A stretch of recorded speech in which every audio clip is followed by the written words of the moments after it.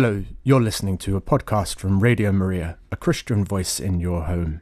Radio Maria is a 24/7 Catholic radio station broadcasting online via our app, Radio Maria Play, and on DAB in an increasing number of areas.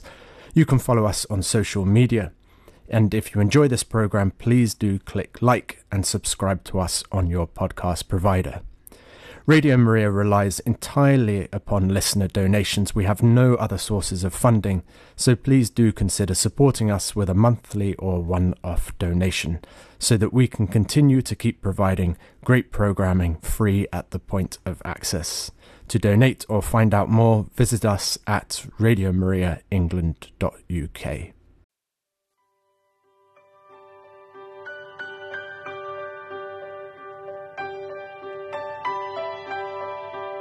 Good morning, you're listening to Just Life here on Radio Maria England, broadcasting live from our London studio.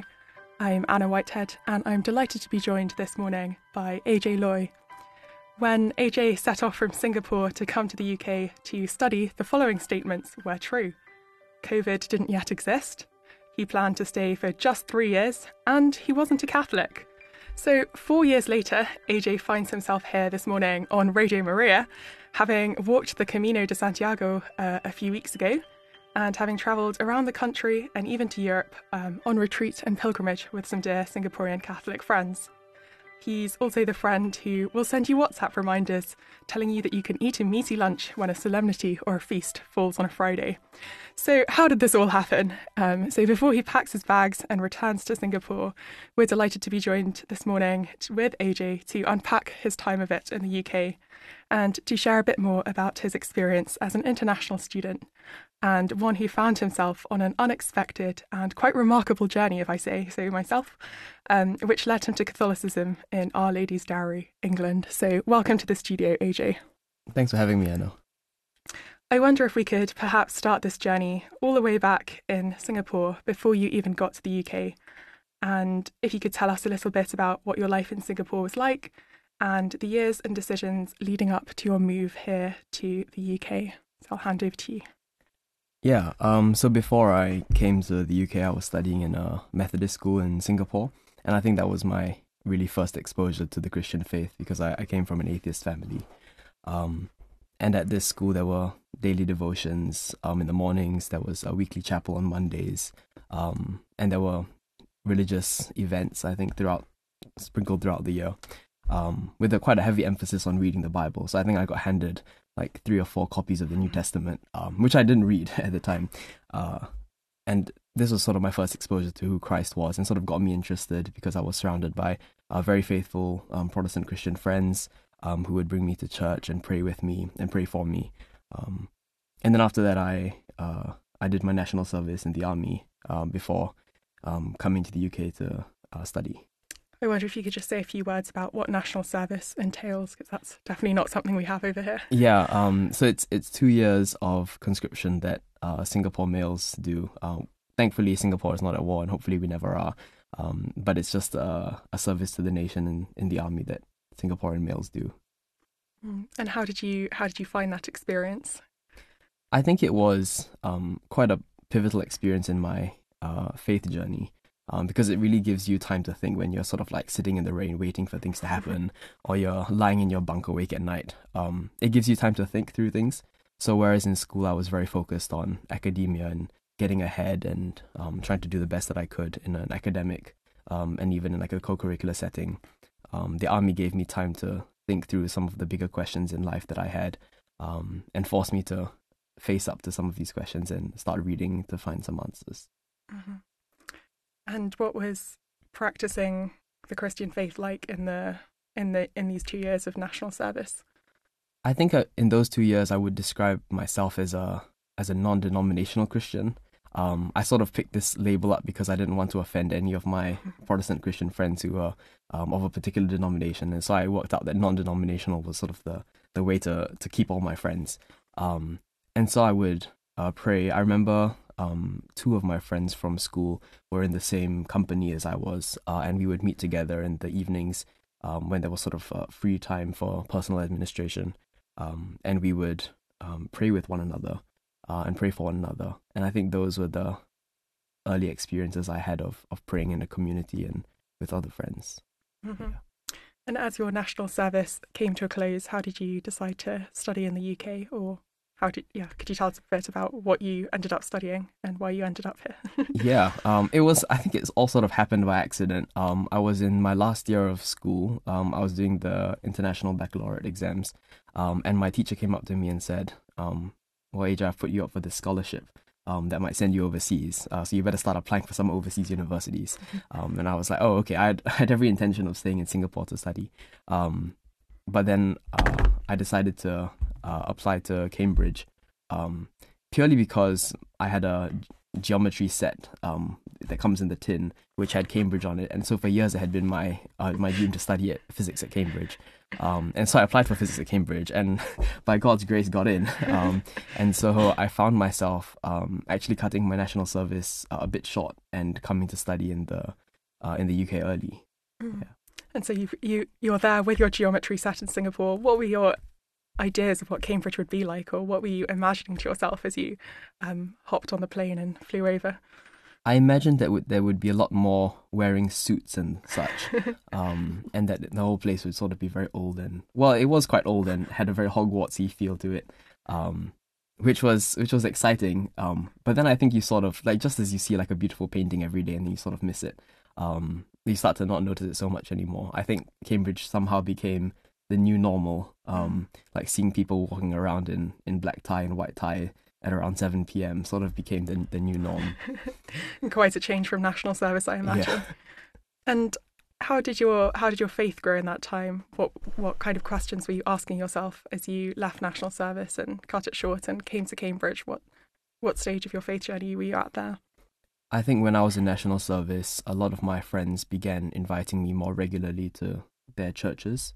And so I started to go and the idea popped into my head that, well, rather was given to me that baptism, like water baptism, was quite an important step to take on the faith journey. I didn't yet, have the words like sacrament in my head, but these were the things that were important in church membership at the time. And because I had friends from different denominations, there was then the question of which church. And very honestly, I think Catholicism wasn't on my sort of short list of things that I was reading about. But as I was reading about the history and theology and philosophy of many of these denominations, it all started to point back towards the Catholic faith and the Catholic Church, which I didn't, admittedly at the time, I didn't really want, because I had this impression that Catholicism, well, coming from a school surrounded by my Protestant friends who are very faithful and devout, I had this impression that Catholicism was very ritualistic and kind of boring. And I think I attended one mass, which I felt was way too long, and there were a lot of words that I didn't quite catch or see the meaning to. So I was honestly looking for a reason to not be Catholic. But I think after reading the history of many denominations, how they came to be and their doctrines, they all started to point towards the Catholic faith. And so I think as I was leaving Singapore and arriving in Cambridge, the Catholic faith was the one that I wanted to explore or look more into. Mm-hmm. And you've gone through Freshers Week, you've got your geometry kit, and then the first Sunday or the second Sunday in your Cambridge undergraduate term rocks around. How do you decide which church you're going to venture into, or how did that come to be that you found your way, your one-way ticket into the Catholic chaplaincy? Yeah, well, before I left before I left Singapore, I was added to this Facebook group for all the Singaporean freshers arriving in Cambridge, and most of it was complete nonsense. It was like pizza parties, and but there was one message saying, "Are there any Catholics here? And if you are Catholic, you can get in touch with me, and I'll show you where to go for mass." And I thought, well, I'm not really Catholic yet. But I am quite interested to go for mass and see whether it can be any less boring than the last time. And so I got in touch with this young lady, and she directed me to Fisher House, taught me how to find it, and yeah, I showed up there on the first Sunday with my parents. Mm-hmm. Yeah. And how did you find it? Did you catch any more words? Did you plan to sneak in and out, or? did you find yourself caught in part of the community? I did plan to sort of sneak in and out, and I think in the first few masses I attended, at least, I was just trying not to stand out, because there was a lot of standing up and sitting down and kneeling, and like random times like bells would ring, and I was like, what's going on? And just trying to like follow along and not stick out like a sore thumb. So I was looking to get in and out and just sort of see what was going on and then take my leave. I remember when I walked in on that Sunday, there weren't that many people. I think it was the Sunday before like all the freshers arrived, and I was greeted by this priest who was standing in the door, Father Mark, and he sort of came up to me and asked me the questions I'd been getting all week, like, hi, what's your name? What college are you at? What are you studying? And I told him my name, and I said, I'm from Magdalen College. And I remember him saying, oh, good man, I'm a Magdalen man myself. And I think that was like the first sort of spark of connection, like, oh, someone else here has walked the steps that I've walked, and actually they've come out of it alive. But also he's like a really nice and like welcoming priest. I told him that I wasn't Catholic. He said that was absolutely fine and that I was welcome. I think that left a lasting impression on me. So much so that I sort of came back the next week, because it was Sunday and I had sort of nothing else to do. And now this week there are a lot more people because all the freshers had arrived. I think it was like Fresher Sunday, and there was like a big lunch afterwards. So I was like, okay, you know what? He's met so many people this week. I'm pretty sure he's not going to remember me, and that's totally fine. I wouldn't expect him to. I just slip in and out of the chapel, and no biggie. And then out of like the throng of students, he sees me and he goes, "Oh, AJ, welcome back," and hello again. And I think that was sort of the human experience of being known and welcomed into the community by name. Mm-hmm. Thank you for sharing. I think that takes us up nicely to our first music break. Could you tell us what you've chosen for this music? I've chosen the song Lord of My Life by Met Maher. Great, let's give it a listen.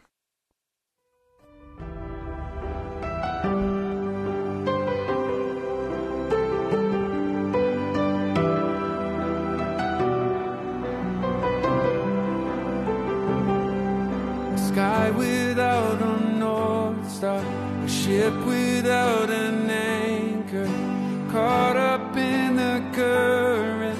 Our heart is prone to wander. All the roads I've taken lead me back to nowhere. And you're the destination, and you're the way to get there. You can have it all.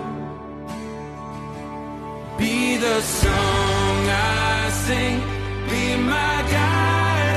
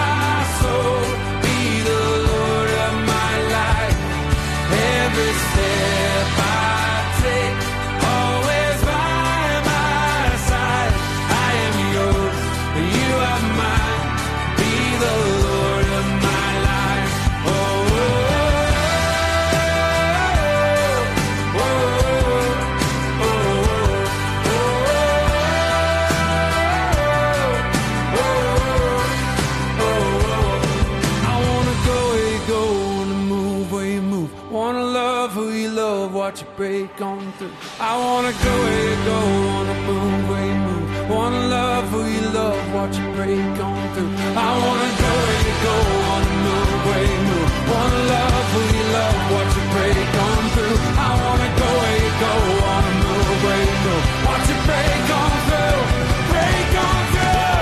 Whoa, whoa, whoa, whoa, whoa. Be the song I sing, be my guiding light, savior of my soul, be the Lord of my life. Every step I take, always by my side. I am yours and you are mine. Be the Lord of my life. Oh, I am yours and you are mine. Be the Lord of my life. I am yours and you are mine. Be the Lord of my life. You're listening to Just Life here on Radio Maria. We've been joined by AJ Loy this morning, chatting all things Cambridge, conversion, Catholicism, and we've got to the wonderful point in his story where he's come to Cambridge to study astrophysics, and he's thinking about Catholicism, has thought he could sneak in and out of Mass without being noticed, and has sort of been caught by the chaplain, who welcomes him into the community. And we're about to dive into the journey of finding out what happens next. So I wonder, AJ, if you could tell us what was that experience like of settling into Cambridge as a Singaporean student in this what can be quite an odd and bizarre, old-fashioned environment, and finding your feet in the Catholic community. Yeah, I think I started off with the first few weeks at least just getting adjusted to Cambridge, and getting used to the rigor of the course, and how fast-paced everything seems to happen, because I think the terms are 8 weeks only. And so everything sort of happens really quickly, and then before you know it, there's Christmas break. And I think at some point during that first term, I had made friends with, quite early on in the first term, I made friends with some other Singaporean Catholics who would take me out to lunch after Sunday Mass. And so there was a reason for me to keep showing up to Sunday Mass, because there was food on offer and friends. And sometime in those first few weeks, one of them asked me, well, when are you going to actually do something about your faith? And at the time, to the point. Yeah, I'd sort of been cruising along and sort of enjoying my time, without actually having to make any commitments. But I think this was an invitation that if I really believed in something or really wanted to explore something, that I had to make a bold move. And so I emailed Father Mark, the chaplain at Cambridge, and he replied to me saying how wonderful it was that I was reaching out, and that he'd had his eye on me for quite a while. And that he'd be happy to have a chat with me. And so I was invited to this sort of chat by the fireplace in the great chamber, in these two oversized armchairs, one of which I sunk into. And he started speaking to me about the faith, and handed me this book, which was called The Catholic Faith by Monsignor Roderick Strange, which was quite an important book in my conversion, because it sort of introduced Catholicism, but at the sort of level of thinking of a university student. And so it was quite important to me. And so every week I'd read a few chapters of this book, and bring the questions that I had. And there were many, because I'd come from a maybe Protestant background. And Father Mark would sit there and patiently answer them. And I remember he used the wood of the stool to explain to me transubstantiation and the real presence, which I had a slight problem with initially. And then there was one point I pulled out a rosary from my bag that I'd been sort of carrying around as like a talisman. I don't know where I found it. It had the word Medjugorje on it, which at the time I didn't know what Medjugorje was. No one in my family's been to Medjugorje, but for some reason it found its way into my bag, and I sort of left it there. But I pulled it out, and I had no idea what it was, and said, I think this is like remotely Catholic. He was like, oh, it's very Catholic, and he sort of picks it up and untangles it physically and also like metaphorically, I think. And he sort of takes the next few minutes to explain to me how to pray an Our Father, how to pray Hail Mary and a Glory Be. And it was very patient throughout all of it, because these are all prayers that I'd somewhat heard of, but didn't really know. And then after I left that initial conversation, I Googled him because I was so intrigued by the knowledge of this man, and found out that he had a whole Wikipedia page, and he had like a doctorate in sacred theology, and it was like quite an important ecumenical advisor to the Pope. And I was like, this man just spent the better part of an hour explaining to me how to pray the most basic prayers in Catholicism. And I think that for me was a demonstration of love and humility on my part, on his part, which sort of inspired me to sort of walk the life of Catholic virtue and sort of follow in those footsteps.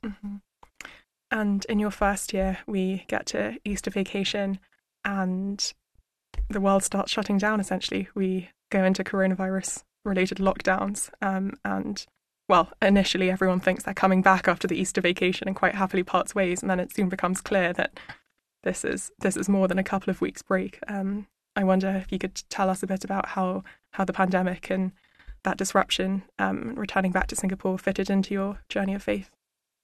I think it was quite jarring for me, because at first I was on the side of the people who all thought that it was just like the flu, and so I didn't really make many preparations. And then when it became clear that my parents and my friends wanted me home, that I had to pack my bags and fly home quite quickly.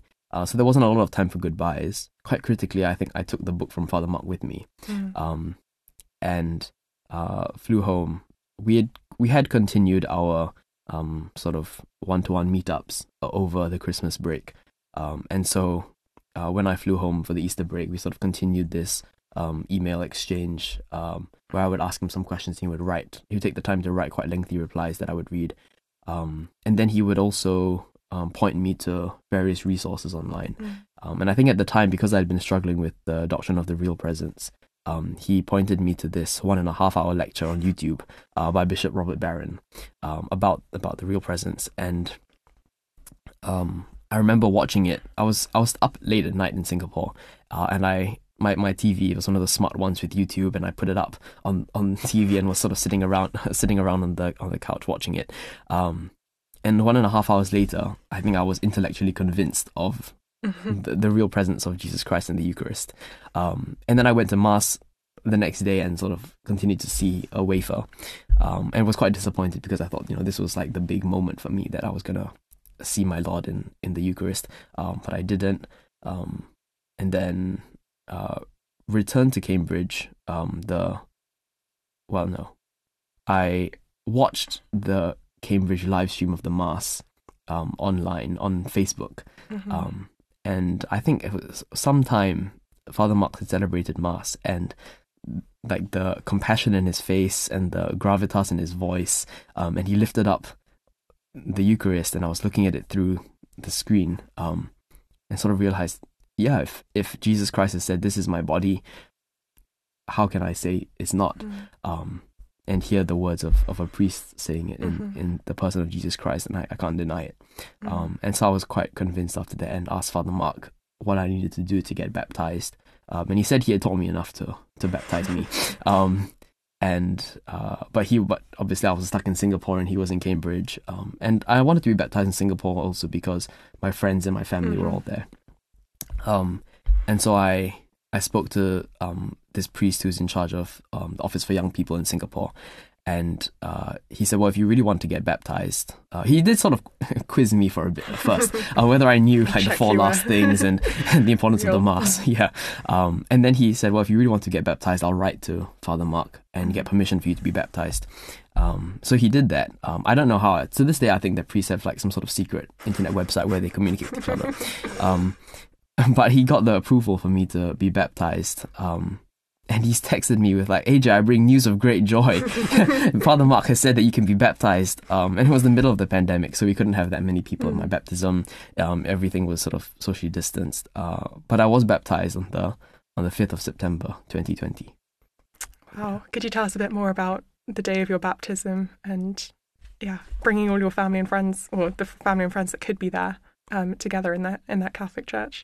I think it was quite beautiful. I was baptized at the cathedral in Singapore. And I'd invited a few of my very close Protestant friends and a few of my newfound Catholic friends from Cambridge, who were Singaporean. And they sort of sat on on either side of the aisle, and it was a little bit like the parting of the Red Sea, and I was a little bit afraid that they would start like a war with each other or something. But it all went very smoothly, and after that we went out to a very socially distanced lunch, which was nice. I think at my baptism, so many things were sort of running through my head that I think that I only realized the significance of what had happened after it had happened, especially the confirmation, which was sort of lost in between baptism and First Holy Communion. But I remember at my baptism, I was leaning sideways quite awkwardly over a basin of water, and I thought that there was this huge crucifix behind me, and Jesus's last breath was about to become my sort of first breath, and I don't know, I had this weird moment of like very cinematic drama where I was sort of crouched a few meters in front of where I was bent over, and just seeing my face aligned with Christ's, and sort of him breathing new life into me. This reflection happened. This happened at the time, but the reflection only happened, I think, after I was dried off and stuff. Yeah. Wow. And what was it? What was life then like as a baptized Catholic in Singapore, away from the Cambridge community? I was actually only there for another 2 weeks because Cambridge called me back to because I had lab practicals that I needed to do, and they were very insistent that even in the middle of a pandemic, I come back to Cambridge, and so I think I picked up my Catholic life again in Cambridge. Mm-hmm. I think that takes us to our second music break. What have you chosen for this piece? For this, I've chosen a hymn called "Feed My Lambs" by John Angotti. No. The hymn "Here I Am, Lord." Great, let's give it a listen. Thanks, AJ.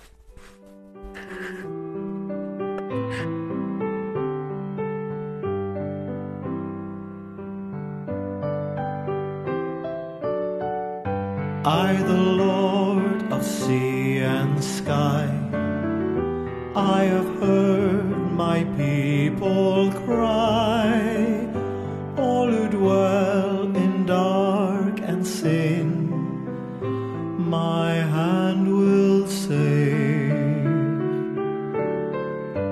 I who made the stars of night, I will make their darkness bright. Who will bear my light to them? Whom shall I send?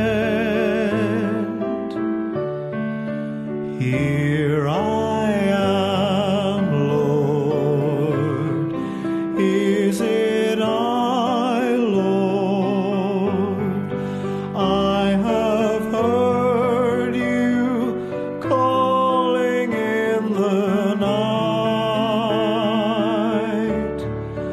I will go, Lord, if you lead me. I will hold your people in my heart. I, the Lord of snow and rain, I have borne my people's pain. I have wept for love of them. They turn away. I will break their hearts of stone, give them hearts for love alone. I will speak my words to them. Whom shall I send? Here I am, Lord. Is it I, Lord? I have heard you calling in the night. I will go, Lord, if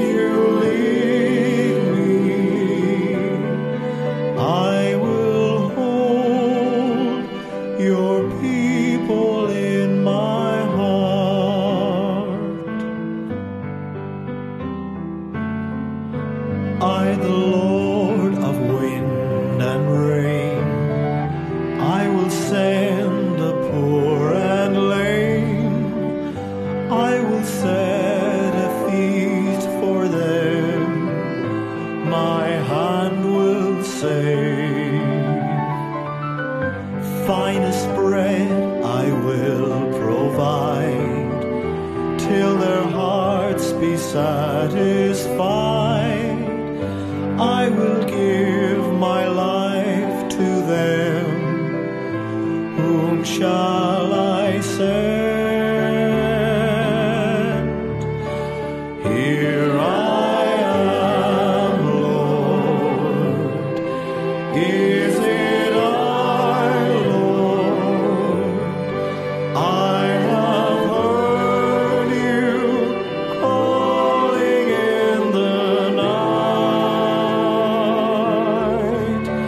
I will go, Lord, if you lead me. I will hold your people in my heart. I will hold your people in my heart.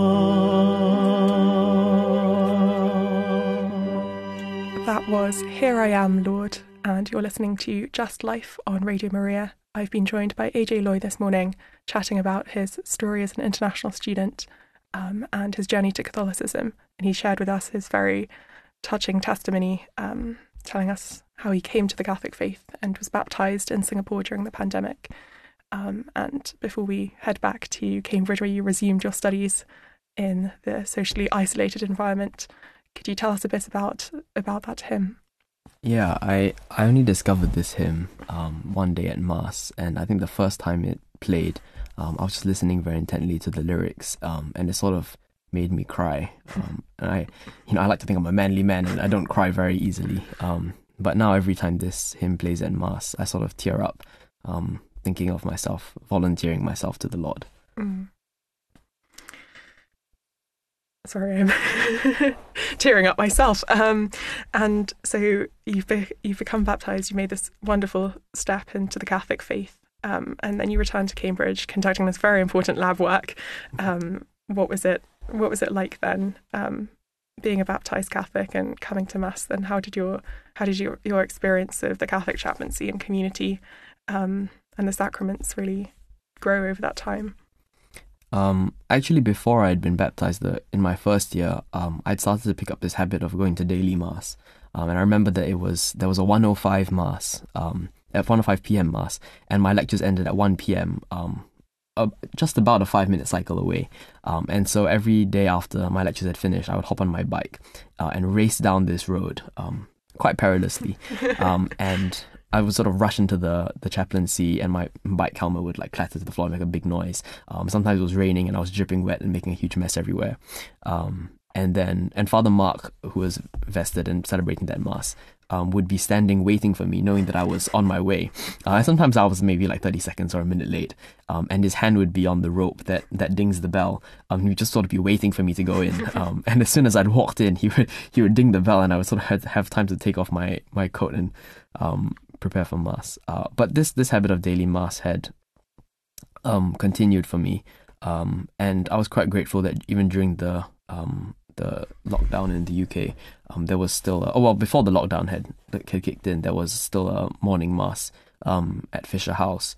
I remember every time before the pandemic, as I'd gone to Holy Communion, I would cross my arms so that Father Mark would give me a blessing instead of Holy Communion. And I remember just every time coming so close to the Eucharist and sort of missing it in a sense. And so this time I was really looking forward, after the pandemic, to going back to Mass and receiving communion from Father Mark. But after I'd returned to Cambridge, with COVID becoming so serious, I think Father Mark, being a bit elderly, was not allowed to celebrate public Mass. And so I remember not receiving the Eucharist from him, and never receiving the Eucharist from him, which was, I think, a bit sad for me, but it reminded me of this sort of the unity of the priesthood, in that I receive in Holy Communion not just Jesus Christ, but the body of Christ, which included him. Mm-hmm, mm-hmm. And very sadly, we lost Father Mark in January of 2021. And it was a very difficult moment for his friends, family, most of whom had no idea that he had been struggling with this illness, which it got quite serious quite quickly towards the end. And it was a huge shock for the community. I wonder if you could say a bit about how that time was, as you were sort of taking the first leaps and bounds in your faith, and then to lose somebody who had really welcomed you in. Yeah, it was quite difficult, I think, and it was. I think it was sad for me because I didn't really have a chance to say goodbye. My last interaction with him had been standing at the Fisher House door, and I'd walked his dog Audrey for him, and returned the dog Audrey, and he was wearing a mask, I was wearing a mask, but he sort of said, "Welcome to the family." This was the first time him seeing me in person after I'd been baptized. And then a few weeks later, we all received an email saying that he was soon going to pass away.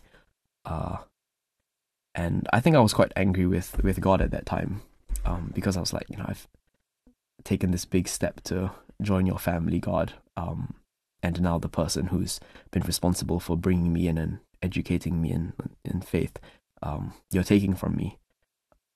Which sort of felt very unfair for me.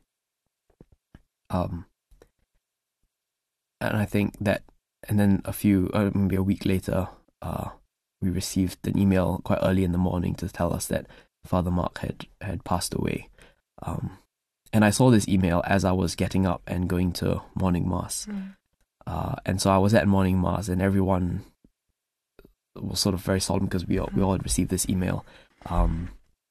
And the priest celebrating mass came in and said that even in this time of grief, we were all to pray for Father Mark, and that he would offer the first of many masses for him around the world. And he was celebrating that morning, I remember, with Father Mark's ordination chalice. And so it was difficult as a human moment for me to lose someone that I was very close to.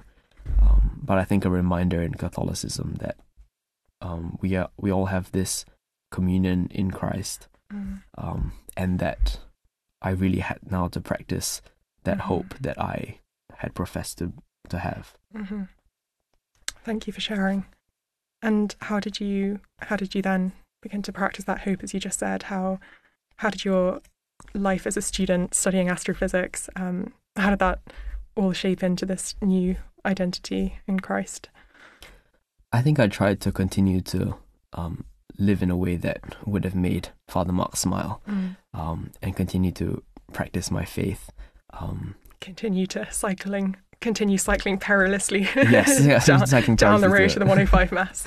Yeah, and sort of becoming involved in the life at the chaplaincy, in reaching out to other Catholics and other non-Catholics, sharing my faith in the same sort of cheerful and hopeful, welcoming way that Father Mark did for me, and sort of continuing his tradition in that way. And how about your studies themselves? How were they shaping alongside this very drastic journey of conversion that you've been on? I remember I'd come to Cambridge wanting to study physics for two reasons. The first, which is no more noble, I thought that it was going to be this way of understanding the universe, because at the time I wasn't entirely convinced of God, and so I was trying to work out, how I can understand the universe from a scientific point of view. And I was very excited to study quantum physics, which I later found incredibly difficult and regretted. But I wanted to know more about the universe. And the second reason was that I needed a degree and thought that I was quite good at physics, and so that it would be quite easy. Another thing that I regretted thinking at the time. And it was quite exciting in first year, I think. I found it immensely difficult, but quite rewarding. But I think as I grew in faith, I found that my passion for physics became a little bit more lackluster. Not in the sense that I didn't like it anymore. I think I still found it quite exciting and intriguing. Just that it seemed to lose its appeal in the light of learning more about God and growing closer to Him. But at the same time, I saw my studies as a means of sanctification, probably because it was so difficult. But that it was another way for God to reveal himself to me, and that continuing to study while praying and trusting in Christ was a means for me to grow closer to him. Mm-hmm. Could you say a bit about the other Singaporean Catholic students who had sort of put that first message out on Facebook saying they were going to Mass in your Freshers Week, and what role did they have, and the wider Singaporean Catholic community in the UK? What role have they had in your journey over the past few years? I think it's been really important and quite pivotal for me to learn what it means to pray together with my friends, to celebrate when it's a feast day and someone's been baptized after that saint. We'll send each other like a almost secondary birthday message to celebrate life together, I think. But even within Cambridge, I think every week after Sunday Mass, during this lunch, somebody would have read about some aspect of our faith and would begin a discussion about it. And I think it was this sort of easiness about talking about our faith, which was quite important to me as I learned to navigate being a Catholic in a very anti-Catholic world. And meeting up with my other Singaporean friends from home at various times throughout the year, and sort of walking through this life of faith together, I think it was important for me to learn that I couldn't just do it alone. I think I had this mindset since young that I sort of had to achieve everything by myself, and that if anyone was going to be great, it had to be me and me alone. But I think I realized that this journey of faith was one that was done with the church and in the church. And so these other Singaporean students who had come this very long way to study here sort of became that visible church to me. Mm-hmm.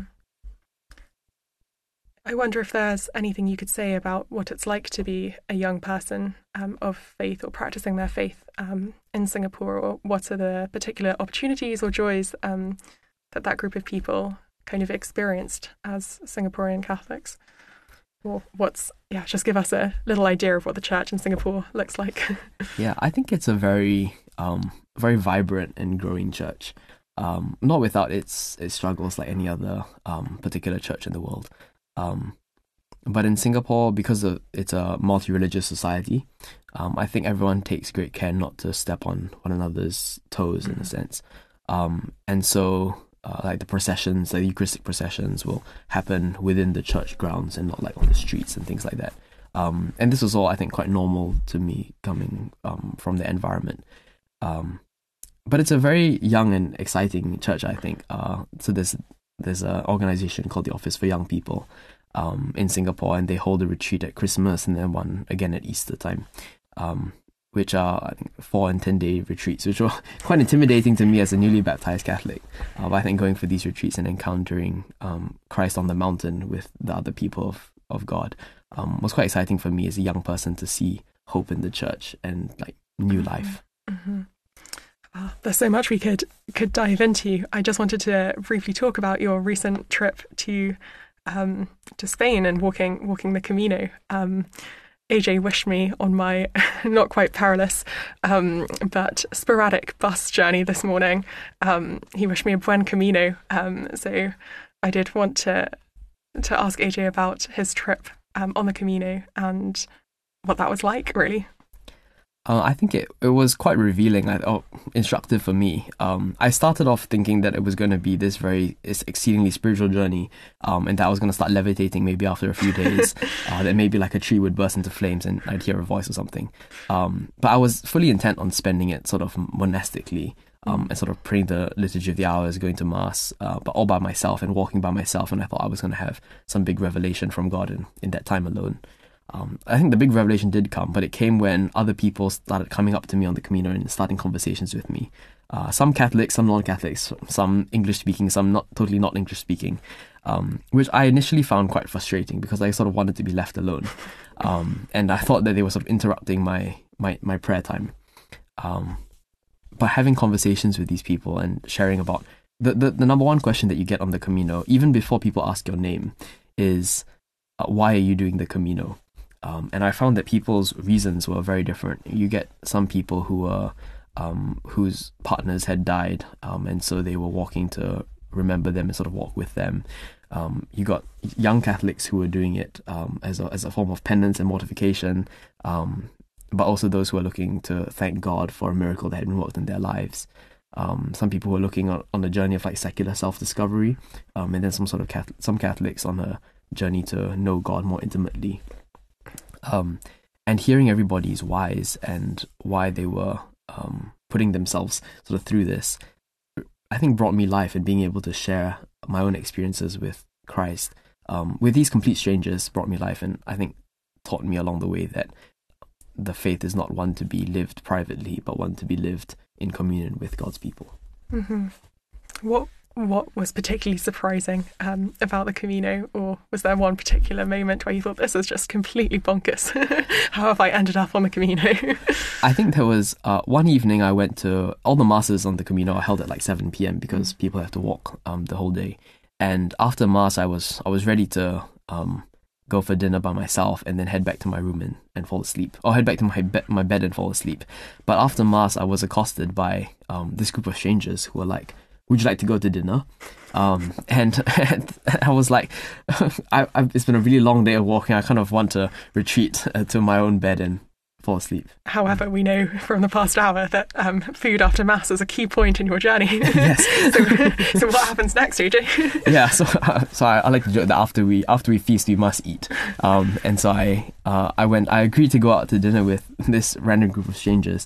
And it turned out to be one of the most enjoyable meals that I've had, because they were all sharing their sort of stories in faith and encouraging me on the way. And they were all older than me.